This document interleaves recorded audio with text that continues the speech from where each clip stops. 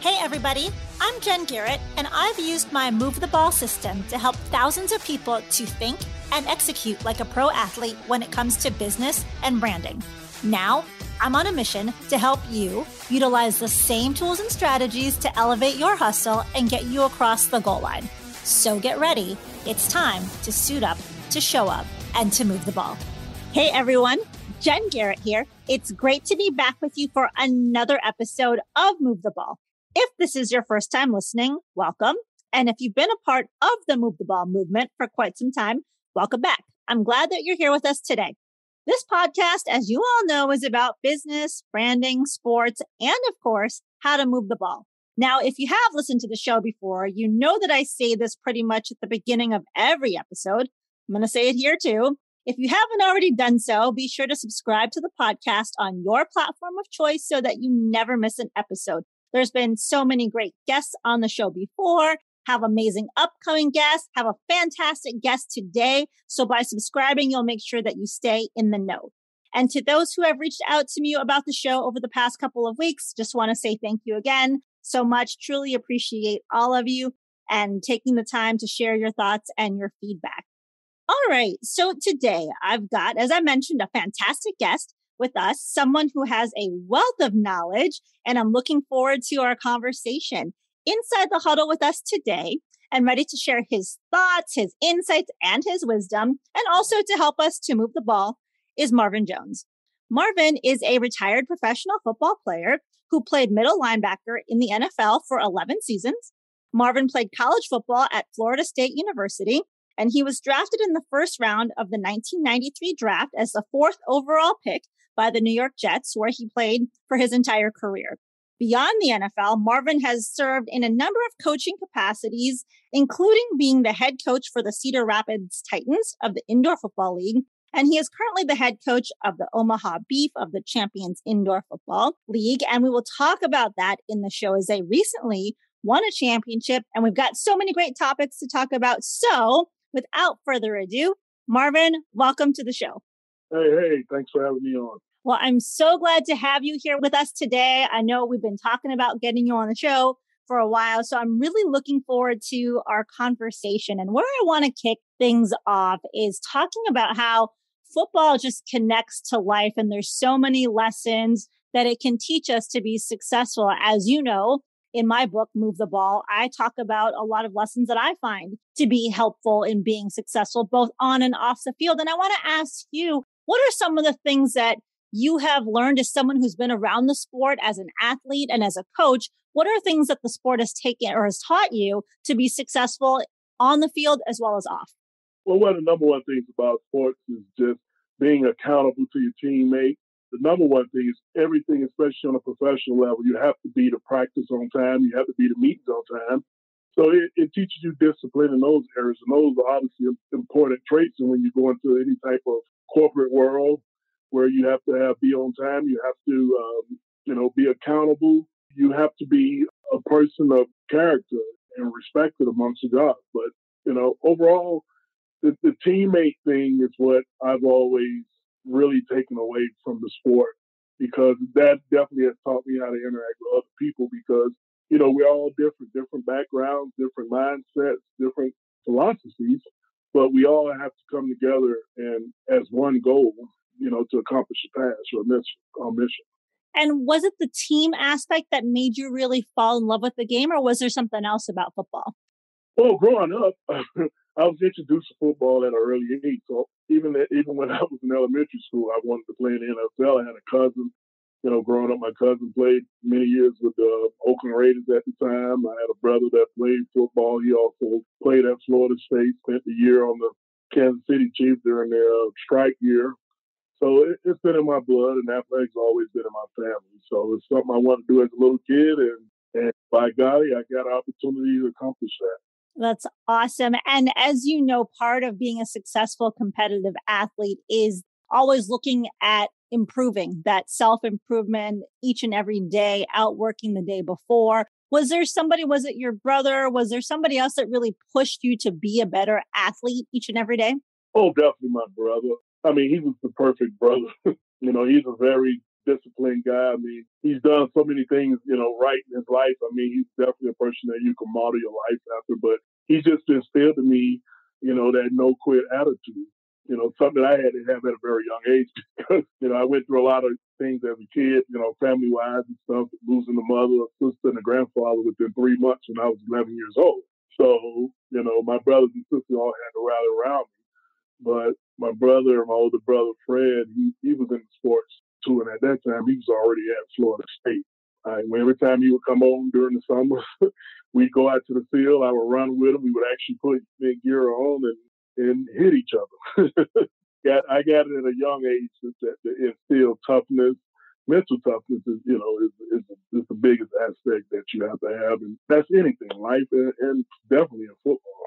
Absolutely. Yes. Mental toughness is something that I write about in the book. It's so important, whether you're playing football or any other sport or just navigating through life. We all face adversity. We all face obstacles and different things that we don't expect. And it's that mental toughness that really helps us to overcome those things. Yep, absolutely. So let's talk about you playing at Florida State. So you were there from the 1990 to 1992 seasons. What was it like you had a great freshman year there. Talk to us about that first year playing college football. Well, my first year was really exciting. I mean, I was coming out of high school, a top 5 player in the country, pretty much. I mean, a high school All-American. So I was a highly ranked player at that time. But playing at Florida State was a natural fit. I mean, I had my older brother played there, so I wanted to be like him. While he played there, I would go up there during the summers and got an opportunity to get a chance to know a lot of people in the town, met the coaches.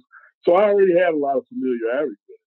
Once I got there my freshman year, I mean, obviously the guys were a lot bigger, a lot tougher, but I just had this mindset. I mean, I'm a focused person. When I become focused, there's really nothing that I can't do. So from the first time I got there, I was the first at everything because that was something my brother instilled in me. He said, you know what, never stand in the back of the line. Every drill you get in, you want to be first in all the running. Any drills you get in, you want to be first in line because you develop your reputation at a certain, when you first get there. Because whatever reputation you develop when you first jump on a college campus is what's going to pretty much stick with you. If you're known as a lazy player, well, guess what? 4 years, that's how people are going to view you. So you want to get there and be the best from day one. And that's what I did. And I just took all the teaching and that mental toughness that my brother instilled in me. And I just took it there and I just knocked heads off. So had a great camp, and the first game, another veteran started over me for one series, and once he came out that first series, I went in the next series, I've started every game since then for the 3 years that I was there. I was a third team All-American my freshman year, which easy could have been first team, but they got to give it to the older guys. So I didn't mind on that, but my first year it was exciting because I had never experienced anything like that on that grand scale. College sports is just another world.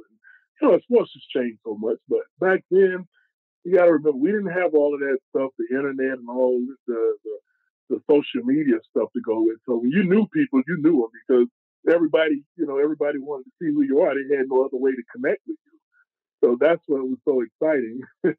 But I think, during that period of time at Florida State, that was probably one of the best eras, 1992 playing football, and some of the best teams against Miami Hurricanes.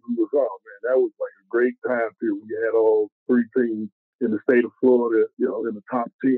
I mean, the talent was just crazy. The amount of, there must have been, 30 guys that got drafted, between the Hurricanes and Florida State at that time off that same team.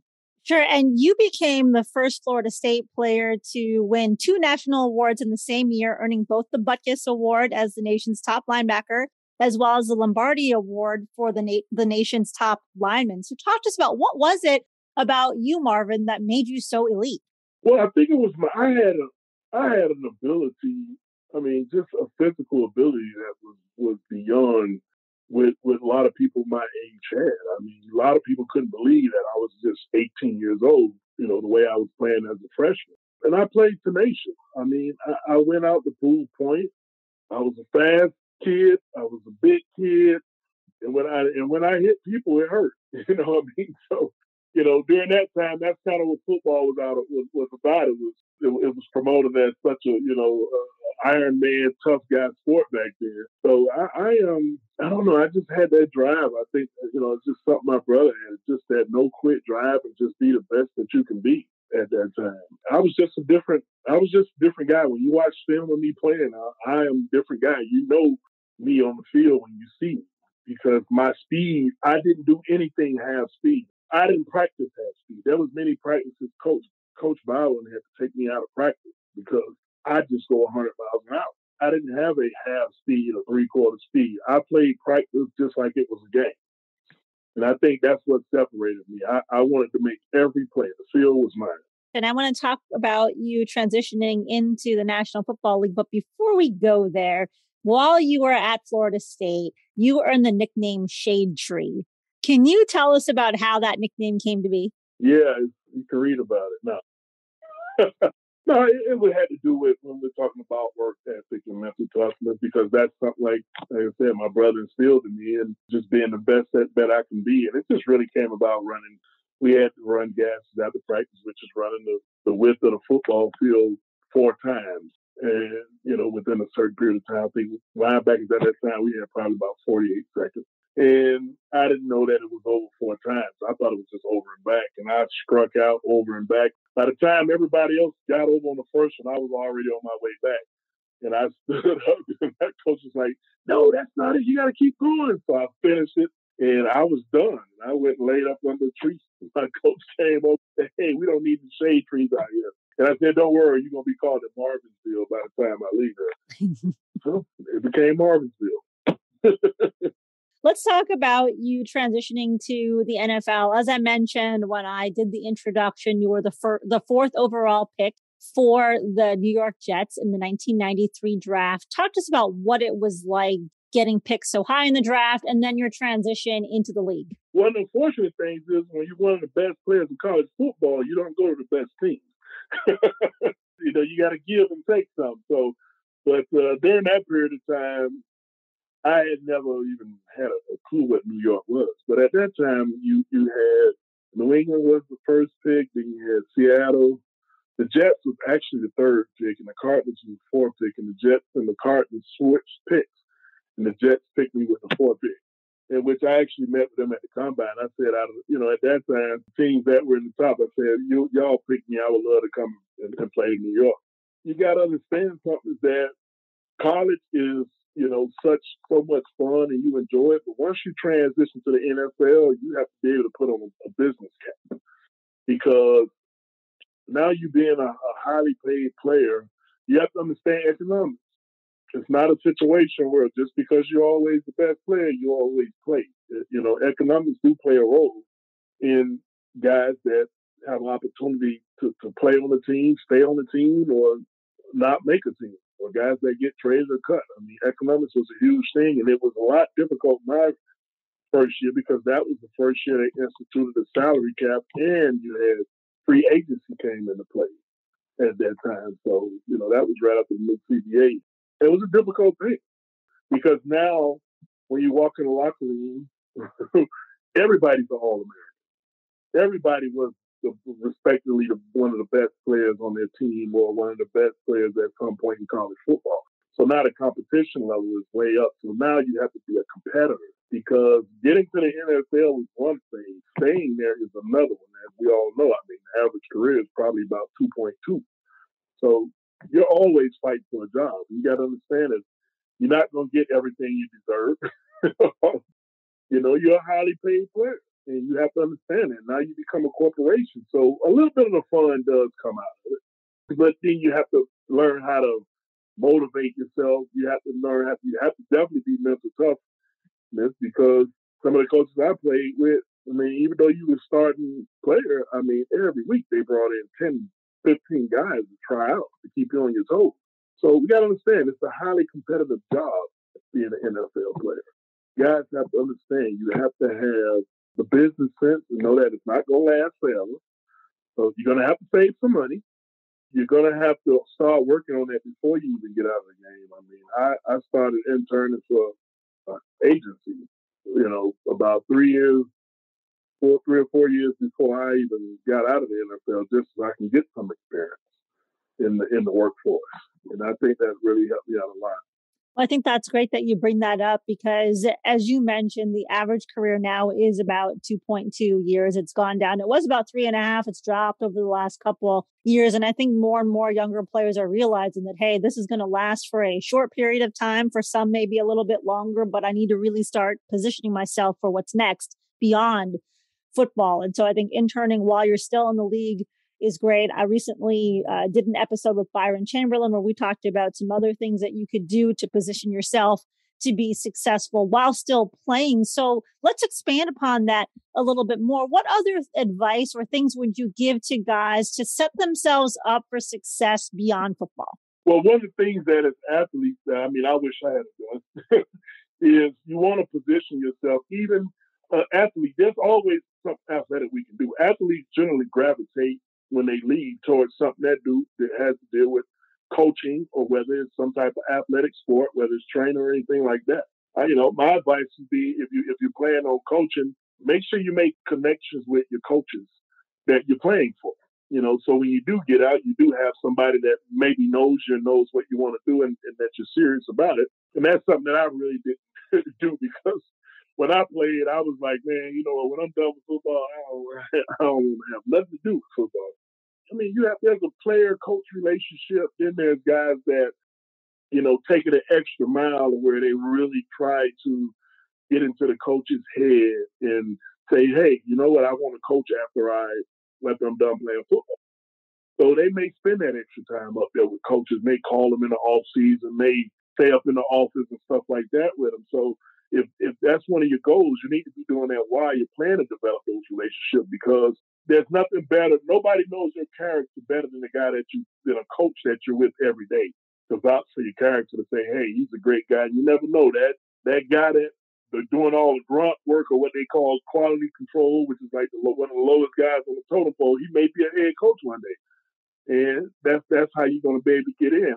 I think one of the toughest things, like the other day, I talked to a former NFL head coach and for several teams, one of the best college coaches ever. Nobody I played for. He said, you know what, Marvin? He said, coaching is not about how good you can coach anymore. It's about who you know. Simple as that. And I said, yeah, absolutely right. That's just like business. It's no different. Those people, you got to cultivate the relationship as you're moving along, whether it's through college.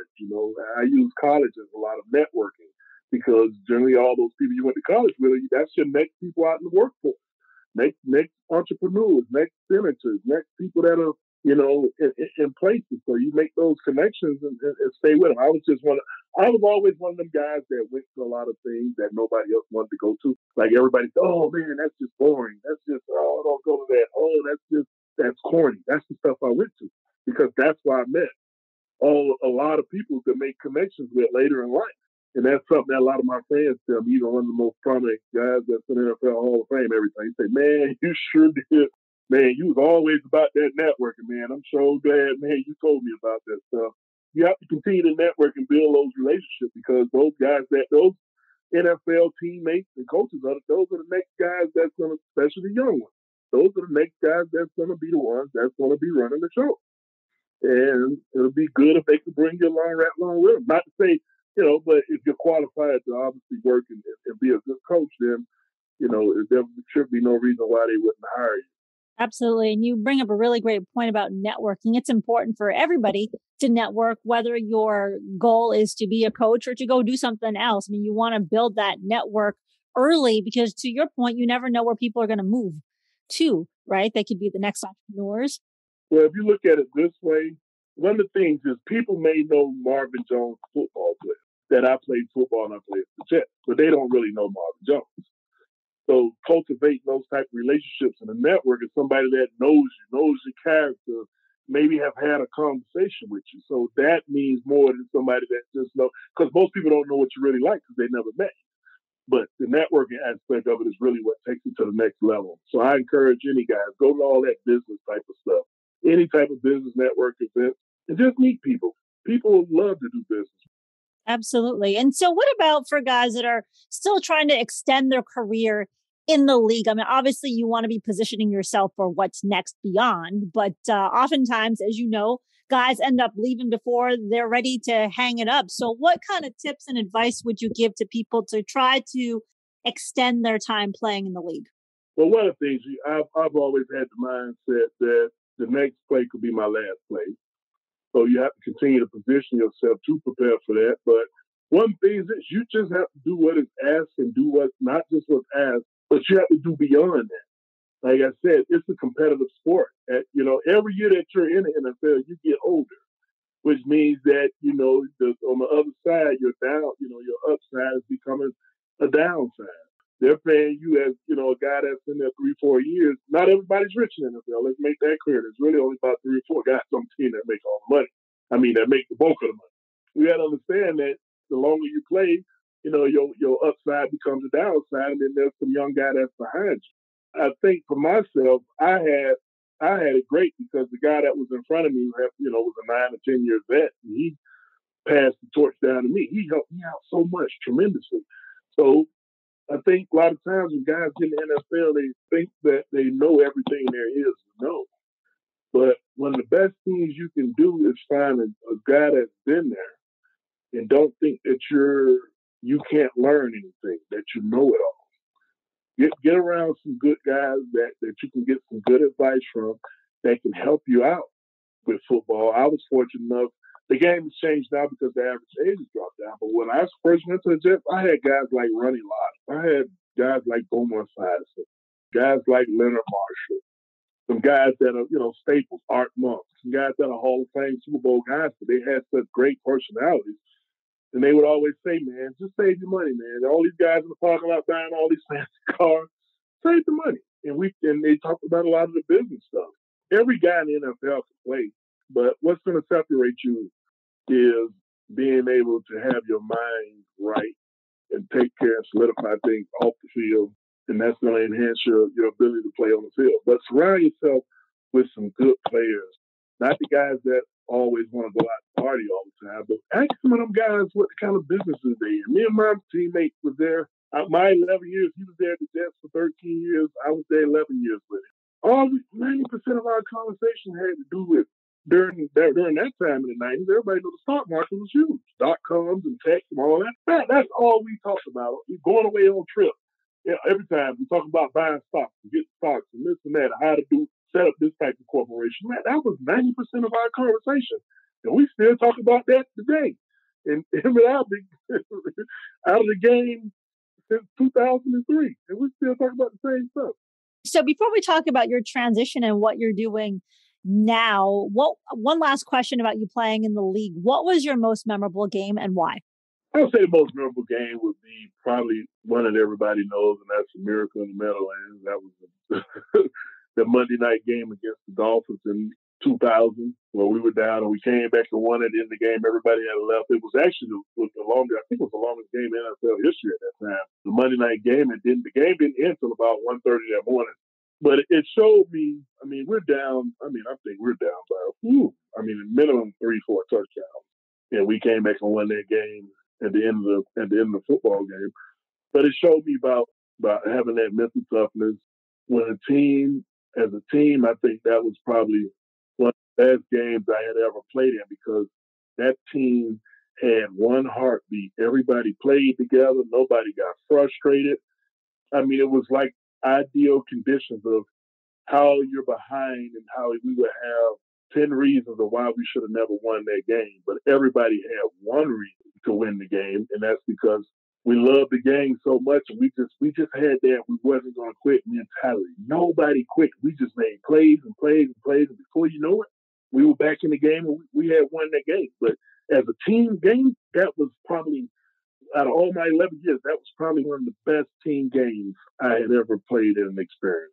Sure, that was an incredible game. And that's actually one of the reasons those kind of comebacks were, because people will ask me, Jen, how'd you get into football? Why did you love football so much? And I'll tell them, growing up as a kid, it was the fourth quarter comebacks I was just fascinated with seeing teams come back from what seemed like a near impossible deficit, but it wasn't it wasn't always over. I mean, sometimes teams didn't make it and didn't win, but that game was incredible. I believe the Jets ended up scoring like 30 points Yeah. in the fourth quarter, ended up tying the game, went into overtime, and obviously beat the Dolphins in OT. And yeah, I mean, those are the games that really, and in my book, I talk about this playing the full 60 and how it's important to play until the game clock hits zero. And so that's exactly what the Jets did and some in overtime to end up winning the game. Yeah, absolutely. I mean, it just shows you the drive and how 53 guys could all have the same mindset that we ain't losing the game. We're going to win this game. No, you didn't see not one guy with his head down. There was not one guy on our side that thought we could not win that game. And that's amazing in that situation because it doesn't happen many times. It just doesn't. Right. So let's talk about your transition out of the NFL. I mentioned when I read your bio, you had done some coaching for a number of different teams, serving in head coaching capacities, currently head coach of the Omaha Beef. Talk to us about what was it about coaching that interested you? Well, it wasn't anything else I could really do. No, I just felt once I looked at the coaching landscape, I was like, wow. I mean, coaches today coach a little different. I'm more of old school. I learned up under the Bill Belichick and Parcells and Pete Carroll, guys that I played for. And I just felt like guys, they just needed that kind of discipline, that type of push. I just felt like I had a gift that I could pass on to somebody, and me having all this knowledge and how I can teach the game, keeping it to myself wasn't an option for anymore. It was something that I really felt like I can build guys up because I know how to, that's the way you got to build guys up. And, also the borderline, you have to make sure that, guys are taken care of mentally because sometimes I think some people can go overboard with that stuff. I learned a lot from like playing for Parcells. Parcells was a coach that, man, he knew how to play some mental games. Mm-hmm. You would sure know how to knock it, but all the guys for him, they love him to death. And that's how I am. I'm going to be tough on you. I'm going to make you do things that you don't want to do. I'm going to overwork you. But at the end of the day, I'm going to tell you how much I love you. And I appreciate what you're doing. So that was really the biggest reason that I got into it. I just felt like, I had so much that I can give because I just felt I would always go to these different types of camps and stuff. And I said, you know what? Let me just do something for myself. I kind of like this. So that's how it really just stuck with me. And, high school route 3 years. That was kind of my first coaching experience, 3 years of high school. The kids were fine, just dealing with the parents.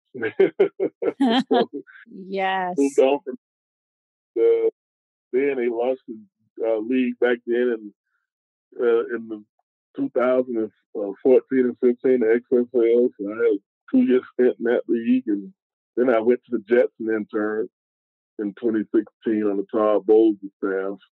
Got some great experience with that and different, it made me really understand how much the football game has changed since I was playing. Once I left out of there, I got into indoor football at first. I was the defensive coordinator at the Colorado Crush, which was a pro indoor football team. A lot of people knew that was familiar with John Elway was affiliated with early on when they had first launched. But I was the interim. I became the interim head coach there. Then next year I ended up in Cedar Rapids. And 2018, I ended up after that season, I ended up signing to the Omaha Beef, and I've been there ever since. And most people that don't know about beef, I always tell people, how old were you when you knew that Matt LaFleur, the head coach of the Packers, was actually a quarterback for the Omaha Beef? It's been around 22. It's the longest running pro indoor football team. Right now it's in the 22 years. I ended up here. I like Omaha. It's pretty good city. But I have pretty good ownership. So, I get along with them and been able to, ever since I've been there, it's been a winning organization. 2019, I ended up taking over at the end of the year as interim head coach, went to the conference finals. That game, if I'd have won that game, we went to championship, and then obviously 2020, we started. That would have been my first full year as head coach, but obviously a couple of weeks and then the COVID situation, so we didn't play 2020. But coming back to 2021, this is my first full season as head coach. Overall record of 9-4. We're the second seed, but we beat the number 1 team at home in the championship game, and this was the first championship that was won by this team in the history, in 22-year history. They've been to the championship twice and didn't win, but third time was the charm. So that's something I'm definitely proud of, and also being, coach of the year of the league. So, I mean, all of that stuff is, it's all great, for me. But the most important thing is just seeing how my guys, coaching those guys, seeing how we started. We were 0-2, and I don't think it was many people outside of my team that thought we were going to be any good. Well, we weren't going to be a good team. And I told them, I said, you know what, I'm going to turn this thing around. And so I can see. And we did. And so that's what I'm most proud of. Another thing that came out of that is that under my coaching, I had guys that said, Coach, I want to be a coach too. And I want to, I want to coach like you. So now I have two of my guys that played for me this year. One of them, I got in the 2 GAs. I got one at a college in Nebraska. Two of them actually at 2 separate colleges in Nebraska at GAs in the graduate assistant program. So that's the stuff that I'm most proud of. That's the story there. Out of all this, that's like those 2 guys being GAs. One is at Midland University, the other one's at Briarcliff University. That's what I'm proud of. And these guys, they saw something in me and how I affected them, and I was able to encourage them and also teach them, how you do things so that they'll have a head start and understanding that, hey, man, coaching is tough. But that's what I'm most proud of. I mean, the championship is great. Head coach of the year is great. But having 2 of my guys that played for me, being able to be in this position, opportunity to change their life, that's what this is for me. Absolutely. Well, you should be proud of that. And I do want to say congratulations on winning the championship and coach of the year. Those are things to also be proud of. Those are things that you've done to move the ball. But moving the ball is not just about what you've done, but it's how you affect and inspire and influence other people to be great in their own lives. And so I absolutely know that being able to influence these 2 individuals to go into coaching is something that you're very proud of, and keep on moving the ball over there. Well done. Thank you. So what I want to do now to wrap up our show is transition to my 2-minute drill and ask you some fun questions. Are you ready? Sure. Yeah, you are. You're ready. Always ready. First question, and I think I know the answer to this already, is what did you want to be when you were 10 years old? Nothing else but player in the NFL, but I want to be one of the best ever football players. There you go. Next question is, who would play you in a movie about your life? Samuel Jackson. That's a great choice. How about, what is your favorite vacation spot? In all the world I've been to, I would say Bali, Indonesia. Sounds like a great place. I have not been. I've seen lots of pictures. One day I hope to get there soon. Fiji is nice. I've been to Fiji, but I haven't been to Bali yet. Okay, we'll get there. All right. Next question is, what is your favorite ice cream flavor? Ooh, my favorite ice cream flavor. Oh, I haven't had a long time, but butter pecan. That's a great one. I like that one. How about, what is a pet peeve of yours? You really want to know my real pet peeve? Yes. My real pet peeve is for people who don't put the toilet tissue back on the roll. Oh, interesting. That just has me back. Okay. Next question is, what book are you currently reading, or what podcast are you currently listening to? Well, I move the ball right now. Of course. One of the books I'm reading now is called The Football Coaching Bible. And it tells a lot of different passages from a lot of different coaches on different aspects of the game. Some of your best coaches ever. So this is a very valuable book. Oh, I'll have to check that out. And my last question is, you're hosting a dinner party and you can invite 3 famous people, living or deceased. Who would you choose and why?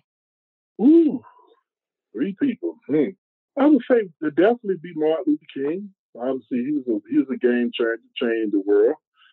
I would say Gandhi. I like him. I like to meditate. I think that's a very important aspect. And the third would probably be one of my family members.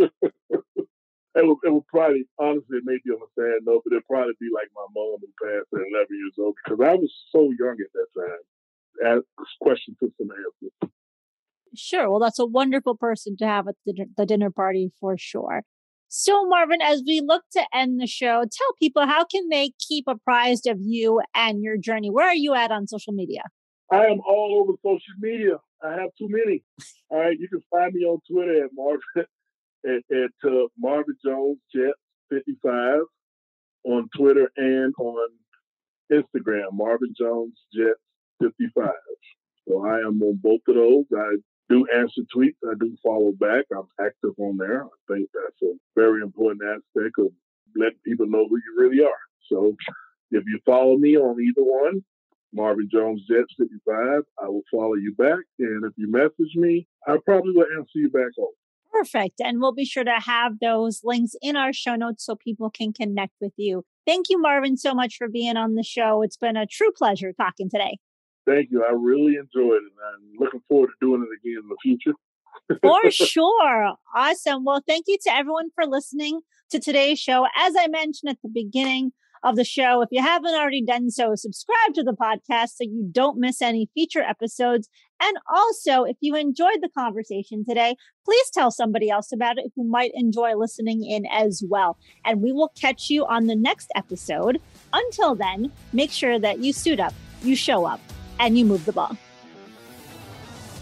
Thank you for listening to Move the Ball. To see more about what I'm up to and how I can help you to move the ball, check out my website at www.getinsidethehuddle.com. Make sure you subscribe to the podcast so that you never miss an episode, and also join the Move the Ball Facebook group for even more content and to be a part of the Move the Ball movement.